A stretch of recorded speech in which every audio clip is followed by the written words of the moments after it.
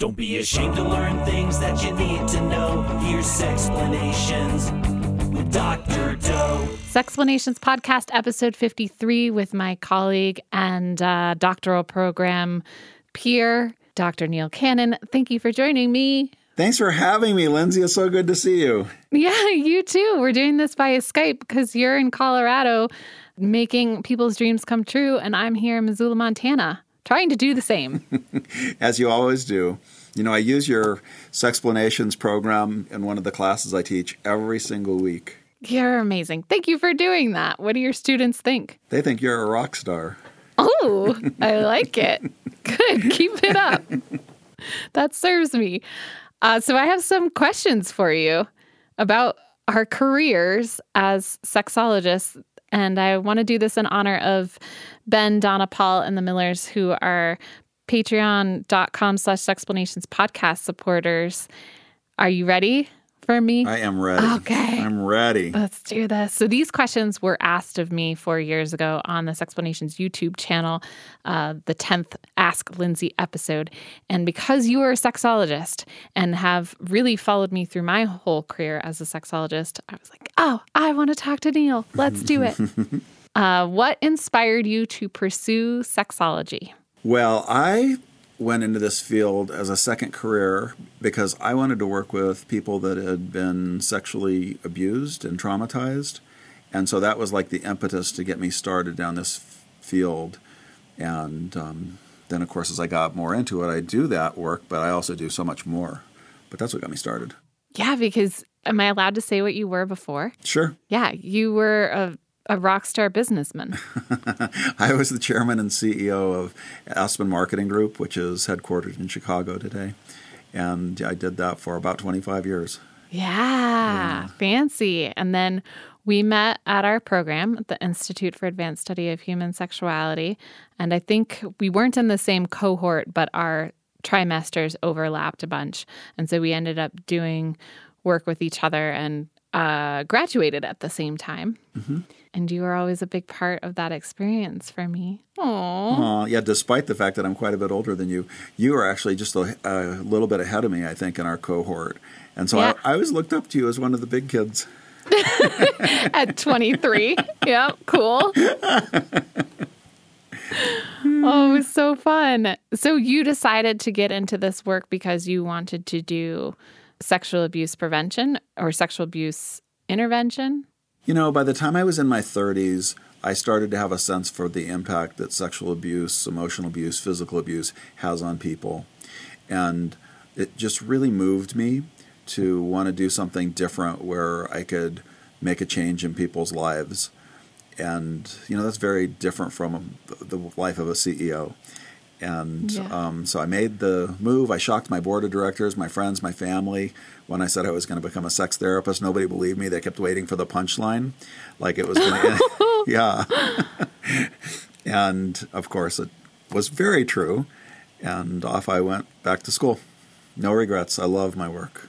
Oh, I'm so glad you did it, too, because I hear stories about what you're up to and how you're changing lives, and we've helped each other over the years. And anyway, I feel so grateful that you're part of this discipline with me. Thank you. It was kind of interesting for me. I mean, the same work habits that I had as a CEO actually carried right over into my work in this field. You know, I always knew how to do the work part of work. And so it made it really easy for me to do the practice management part of running a practice and teaching and supervising and all the things I do. This is why you're successful. Oh my goodness. Well, I'm glad that it carried over. Is there anything that you wish you knew besides that before starting your career? Well, one of the huge surprises for me, there were a couple actually. Like one was, you know, so I'm moving into this field as a sex therapist, which is mental health. And I never had a sense before I got into it that I'd be working with like a lot of people with suicide ideation and self-harming behavior and things like that. So that was like a real eye-opener. And because I started working with sexual minorities as part of my niche within the world of sex therapy, there's really high rates of suicide in transgender people, sexual minorities, LGBT youth. And so I got immersed in training around suicide prevention really early in my career. And so that was a big surprise. I think the other thing that was a big surprise, of course, I am a sexologist. However, the way I get paid is as a sex therapist. And so as a sex therapist, our work is really lonely. Like the work we do, I'm sitting in a room with people. And so that's kind of was my vision for what it would be like. Oh, I'm with people all day, and I'm an extrovert, so that is like important to me. But when you're actually doing sex therapy, it's very one-sided. It's not really that. It's not a relationship the way we think about relationships. I'm working on the client's issue, whatever that is, and helping them with their therapeutic goals. And we talk completely about them and never about me. And so it just kind of gets lonely. So those were my two big surprises when I transitioned into mental health. I really appreciate hearing that from you. I don't think that I remember getting any suicide prevention education at our school. That must have been another program for you. It was. Where I got it was in my marriage and family therapy program. There we go. Because I worked in a free clinic or sliding scale clinic when I first started, and that's how I got my hours in order to become licensed as a MFT. And that's where I got my suicide training, was like on the job. Right, but it's so important. Right. And the piece about it being lonely, I have never heard anyone say, but I have felt that from the beginning of, God, I would love to have coworkers. I also am an extrovert, maybe on the more ambivert cusp of things, but I have a really hard time these days working with clients because it is taking somebody's world into your heart, and then it's so lonely because there's no one I am sharing that with because of confidentiality, respect for the clients. And so I'm just learning amazing amounts about other human beings and having interpersonal relationships that I can't share. Mm-hmm. Aw, I don't feel so lonely hearing that you have a similar experience. Yeah, it's really crazy, isn't it, right? We hear very intense stories, very touching stories, very wonderful stories, very sad stories, like all day long, and then we can't tell anybody. Yeah. Right? It's just like stuff we all did. We'll go to our graves with it. Is there anything that you have come up with to problem solve that? Well, I think it's really important for a therapist to have their own therapist. Mm-hmm. Right. And so that's where I can actually talk freely as to my own therapist, who's also under the same confidentiality rules and laws that I am. And so I know it's safe for me to talk about things in there, even though I still don't name names of clients, but I can at least talk about my experience and the way these experiences made me feel. That's so good. Yeah. Okay. Next question. You talked a little bit about how your board of directors felt when you expressed your interest in career change. How do other people react when you tell them about your job? And is there any opposition to the field? So that's an interesting question. I am so proud of my work and my profession that I'm happy to lead with it when I talk about, when I'm meeting people.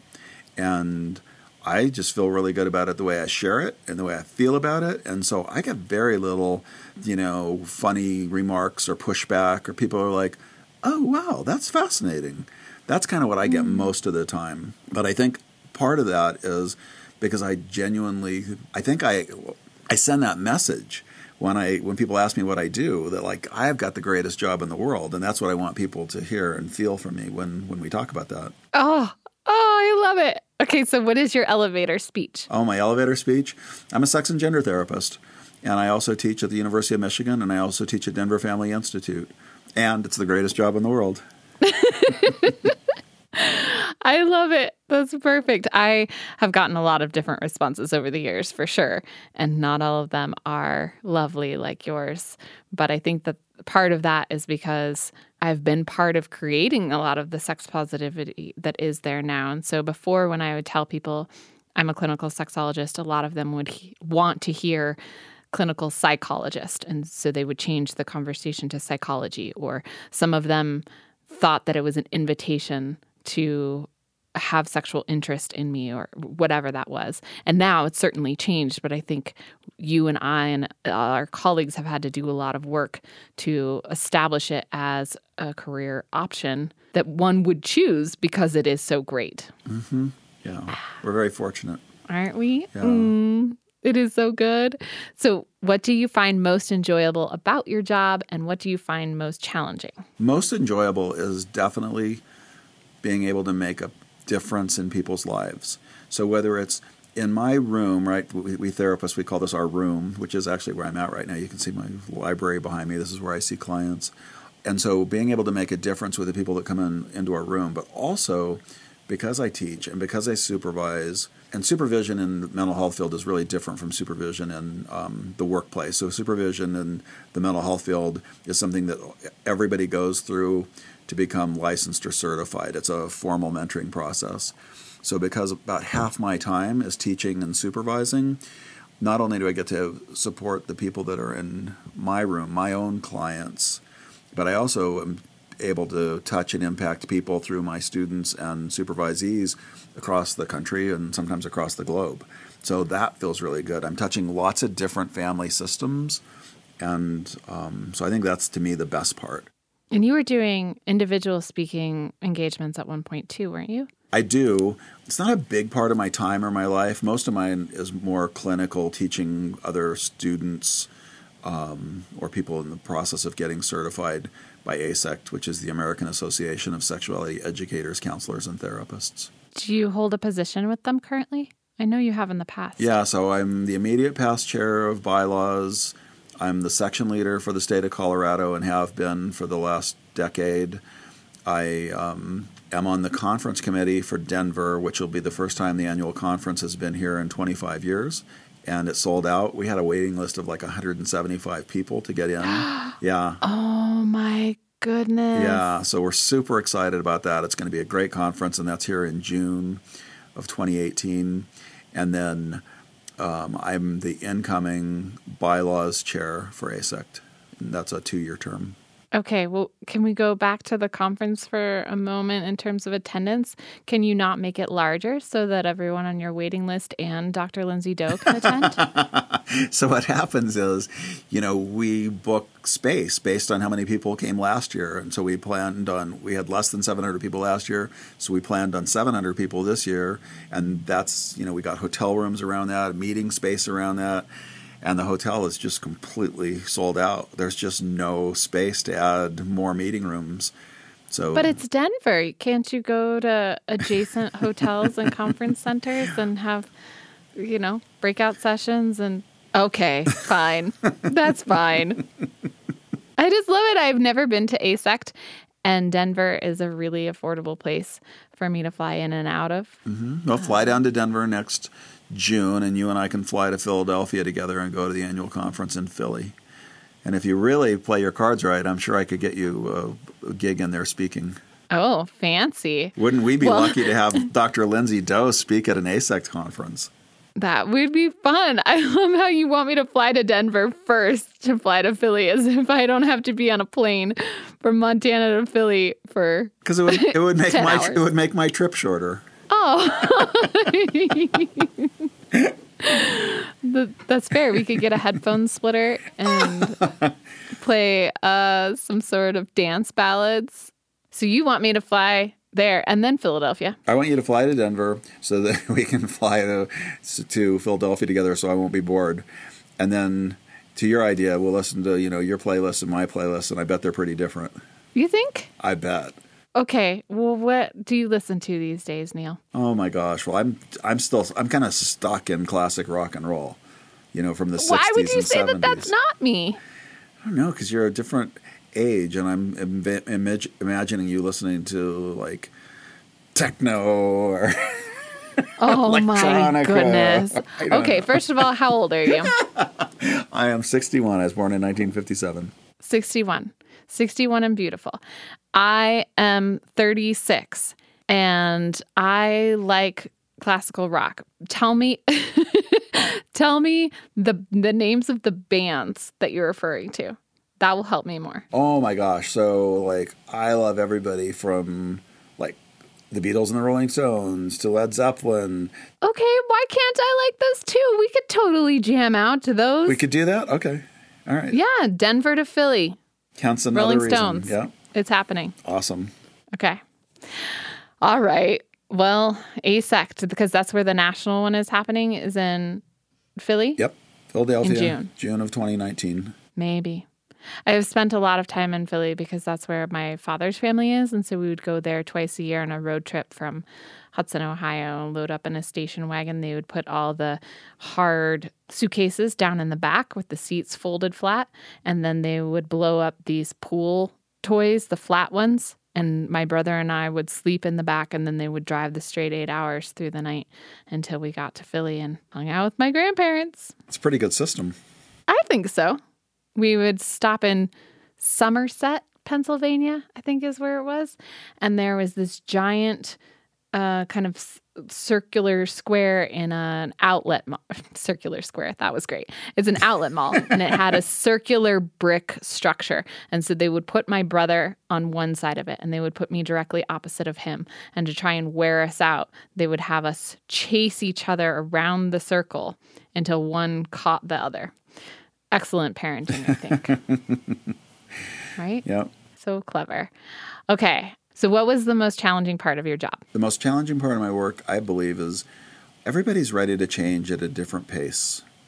And so being patient with people as they prepare to change is, I guess, I don't know if challenging is really the right word, but it takes a lot of discipline, and it takes a lot of patience, and it takes a lot of compassion to just help people through the process of getting ready to change, preparing to change, and then ultimately, hopefully changing so they live the life they want. You know, because at the end of the day, everybody just wants to be happy. And I want my clients to be happy. Oh, you're so sweet. I find that really challenging too. And my patience is less than yours. So I'm like, you're not ready to change. I'm not ready to wait. So when you're ready to do what I have to offer, then call me. We'll go from there. And in the meantime, you can go to Denver and hang out with Dr. Neil Cannon, who will have patience for your process. That's funny. It's so true, though. It's in my own life as well. That I think they say it's about 8 months from when you move to pre-contemplation, that stage where you don't even realize you need a change, to actually acting upon it is so grueling. The preparation and the thinking about it and preparing more. But I'm really glad that even though it's challenging to you, you do it anyway, because people need nice sex therapists like you. People need to be supported and met where they are, wherever that is.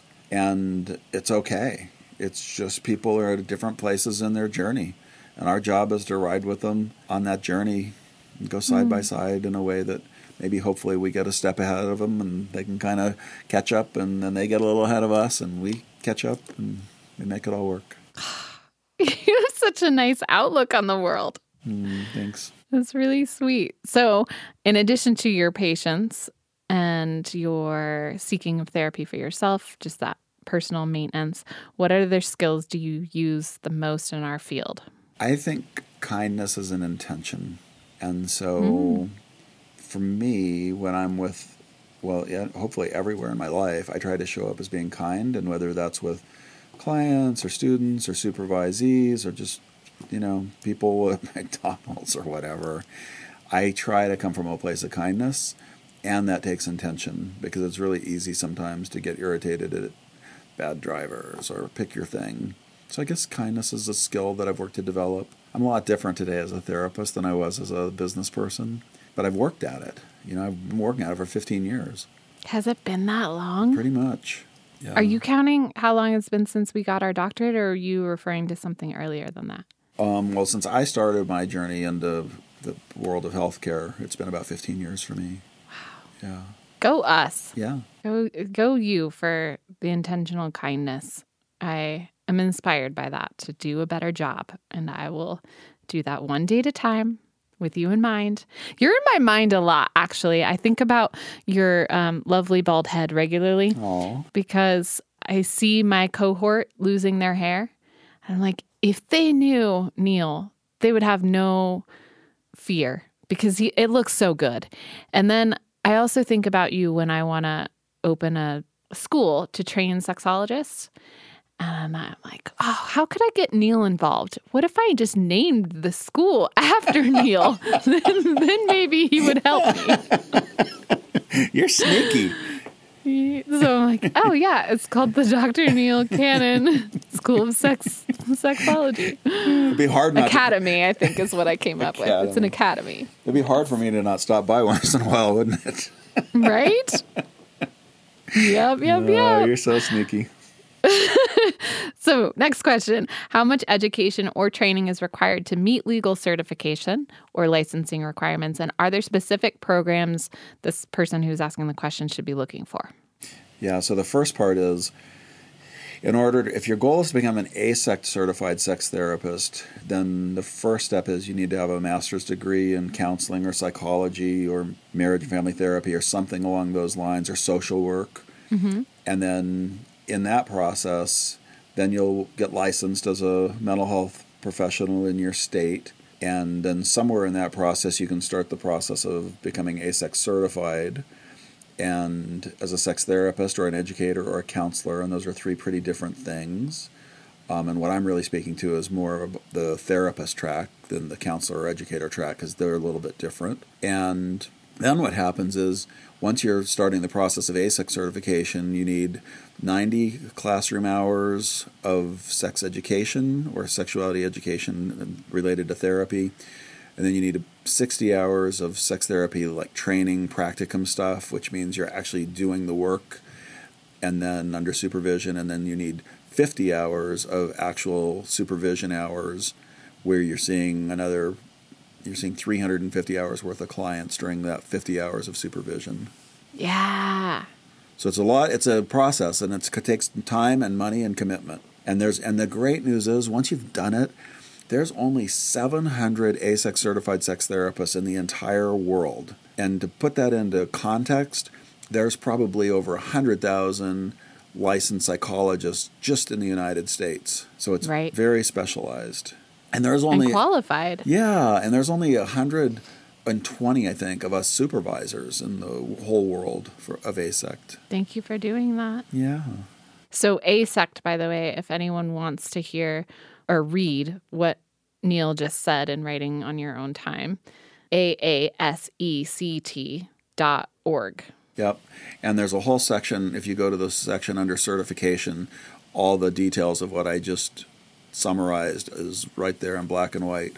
And if anybody wants help, I'm all about having more and better sex therapists in the world, because we really need them. And so if anybody just needs help, like to get on a path, they're welcome to email me or call me, and I'm more than happy to help folks. Ooh, Neil, this is how we get you to do the school. Because then you don't have to send any emails. You just have a school where we train all the people. Will it be in the beautiful place of Montana where you live, so we can go and hike and fish and do those things? You know what I want it to be is in 3 different places around the world. So there's a Tokyo location and a Paris location and maybe a Denver location to make it really easy for you. I like it. And then people just rotate so that they're not having such an erotocentric education. They're learning about cultures everywhere. So I guess we need to choose a less metropolitan area. I love your vision. Some of it. But thank you. I've been working on it for a really long time. Yeah. Is there high demand for sexologists? So here's where it's a little tricky, right? We have sexologists, which is the scientific study of sexual attitudes and behavior. Mm-hmm. So a beautiful background and training for sex therapists. I think one of the challenges in sexology is, how do you make a living as a sexologist? And I think you are an amazing sexologist, right? And you're like this, this special being. And so I think there's this practical piece. So if people can figure out how to make a living as a sexologist like you have, that's fabulous. That's great. We need more. And for your average, everyday person who wants to make a living in this field, sex therapy is a pretty good way to go if they have the desire to be a therapist. But I think it's important to kind of think about, these are 2 kind of different things that go together, but they're kind of different. Yeah, so true. What would you not be doing if you were not those things? Oh, that's so easy. Or did I ask it correctly? What would you be doing if you were not doing those things? Yeah, like what would I be doing for a living if I wasn't a Yeah. sex therapist and, Yeah. and teacher and all that stuff? Oh, it's easy. I'd be the head coach for the Denver Broncos. Oh, you would?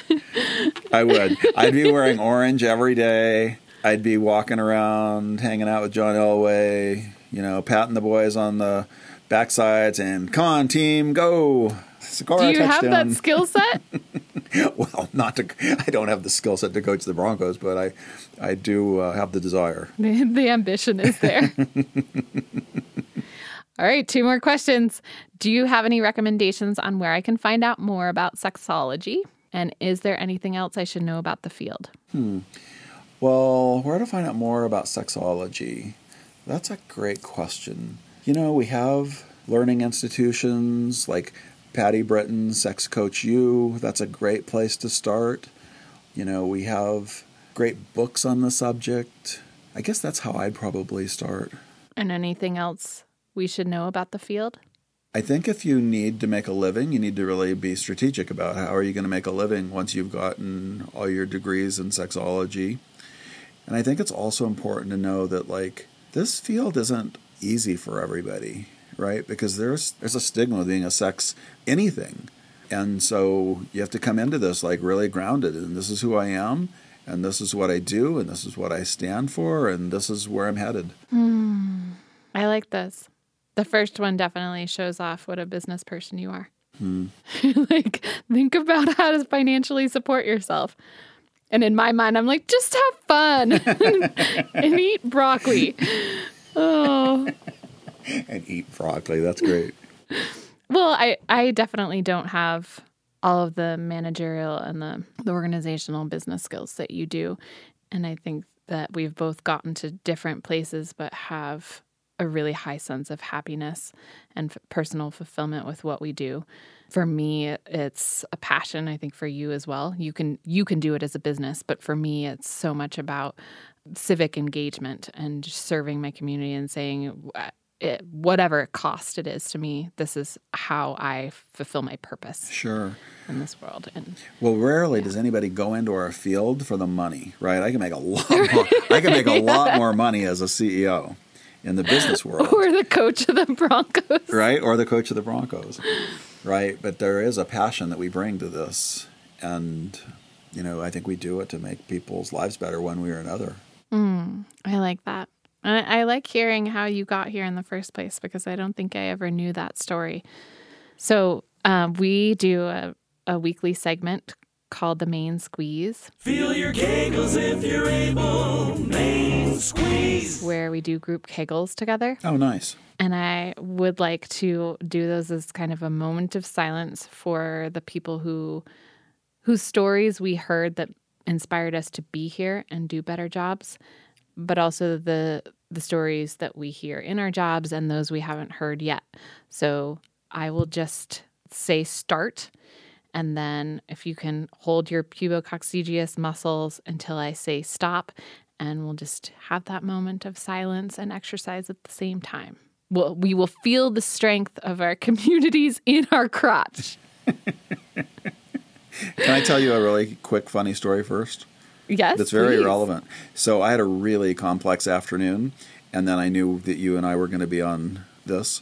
So I had to go from session after session after session right into here. And before we even started this call, I had to pee so bad. And so now we're going to do Kegels with me about to burst. So this is going to be a really interesting next 60 seconds or however long we do this. Oh my gosh. It's okay to self-care and say, Lindsay, I gotta pee. Let's do Kegels first. I've survived this long. And besides, now you got me dreaming about coaching the Broncos again. So yeah. Good. Okay. Well, we'll think about all of our passions and all of our people. And I'll hold it for about 20 seconds. Ready? Go.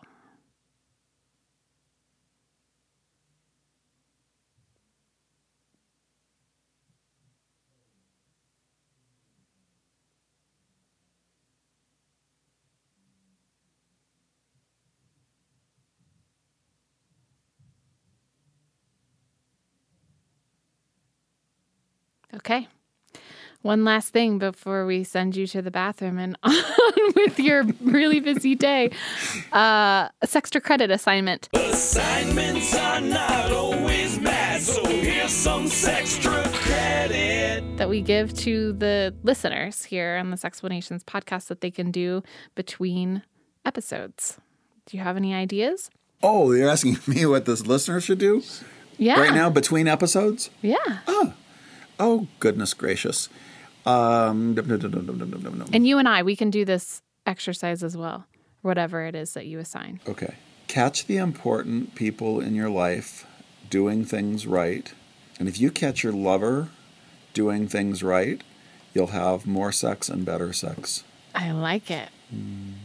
So you just want us to catch them. We don't have to We don't need to positively reinforce them. Catch them doing things right, Just and then catch it them. would be lovely if you noticed that out loud or in a note. Okay. Like, That's beautiful. Yeah, like I really appreciated the way you did blah, blah, blah. That will get you laid. I like how you're reclaiming the word catch, because so often it's associated in sexuality, especially with things that the world finds deviant or destructive. And I love that we're going to spin it, make it into a positive. Good. Thanks for being on the Sexplanations podcast. Thanks for having me. It's so good to see you. You too. You're so special. I'm so grateful for everything you do. Oh, Neil, you mean a lot to me too. And it's been wonderful being there for each other over the years and being able to call you with questions or support and hear how we're growing up. We're getting there. Better. Slowly but surely. It's wonderful. Awesome. Thank you also to Callie from Cinema Studios, to Complexly for production, and Count Boogie for the jingles, and Cora and Paro, I'm Still Learning.